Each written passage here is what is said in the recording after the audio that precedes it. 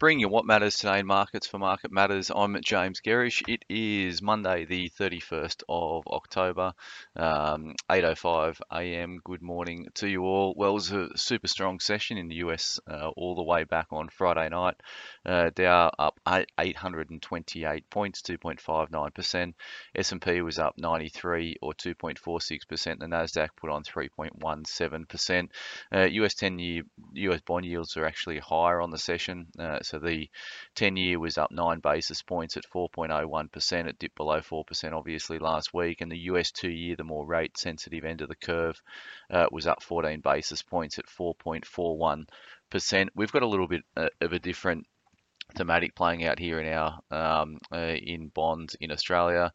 Aussie 2 years are now at 3.21%. They were as high as 3.7%, so they're down about 50 basis points from the highs. Aussie 10 years are down from about 4.2 and they're trading at 3.73. Obviously, interest rates are in focus this week. We've got both the Fed and the RBA making calls on interest rates, just the RBA tomorrow. So was reading a number of opinions out there that they're going to go 50 basis points. A number of the big four banks have changed their rhetoric on that over the last little while, but the market is still implying an interest rate hike of just over 25 basis points. So there's still well and truly the consensus call. What's priced into the market is a 25 basis point hike in local rates on Melbourne Cup Day tomorrow. In terms of commodity markets on Friday's session, crude oil was down 1.32%. Gold was down 1.13%. It's trading at $1,644 an ounce. Copper was a decent mover, down 2.5%. It's trading at $3.46 a pound, and iron ore was trading. Iron ore got hit on Friday. Is trading down at $84 a ton. So that's why we've seen some decent moves lower in our commodity companies, and we expect that to continue on the market today. BHP ADRs are down 4.75%, but they were soft on Friday. So there's a little bit of catch up there, as well as the Aussie dollar was lower. So expect a drop of about 1.1% for BHP on the market this morning, and expect commodities to underperform the broader strength across the board. Looking at what the ETFs over in the US have done, lithium ETF was down 1.8%, the copper ETF was down 2.08%, and the uranium ETF was up just 0.5%. Aussie dollars trading at 64.04 US cents, and the SPI futures are up 92 points this morning, so a very positive open expected. 68.68 is the open level that we're expecting on the Aussie market this morning. A couple of things from a company specific point of view. This morning we have,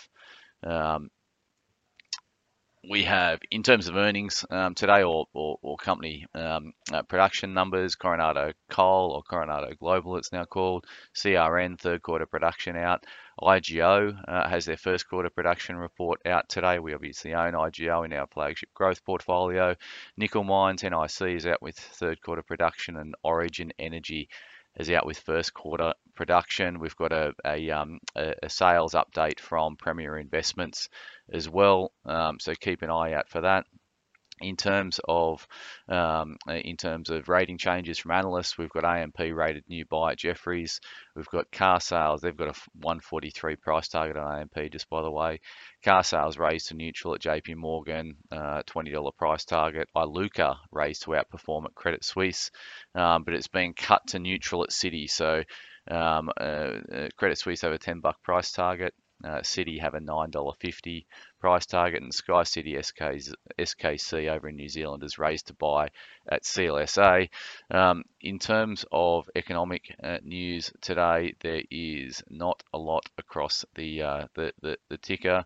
In terms of the retail sales is actually out this morning, looking for a rise 0.4% month on month. So that's the September retail sales, and some private sector credit data is out at 11:30. But the big ticket item obviously this week is going to be the interest rate decision tomorrow on Melbourne Cup Day.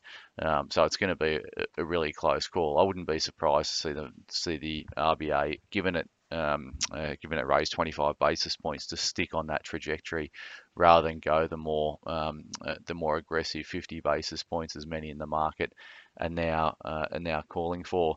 The Market Matters report this morning is going to be Macro Monday, as always, so we're focusing on the macroeconomic environment that's playing out, obviously being very influential in the direction of stocks. A positive day playing out in Australia with the SPI futures up 92 points. Thanks always for starting your day with Market Matters.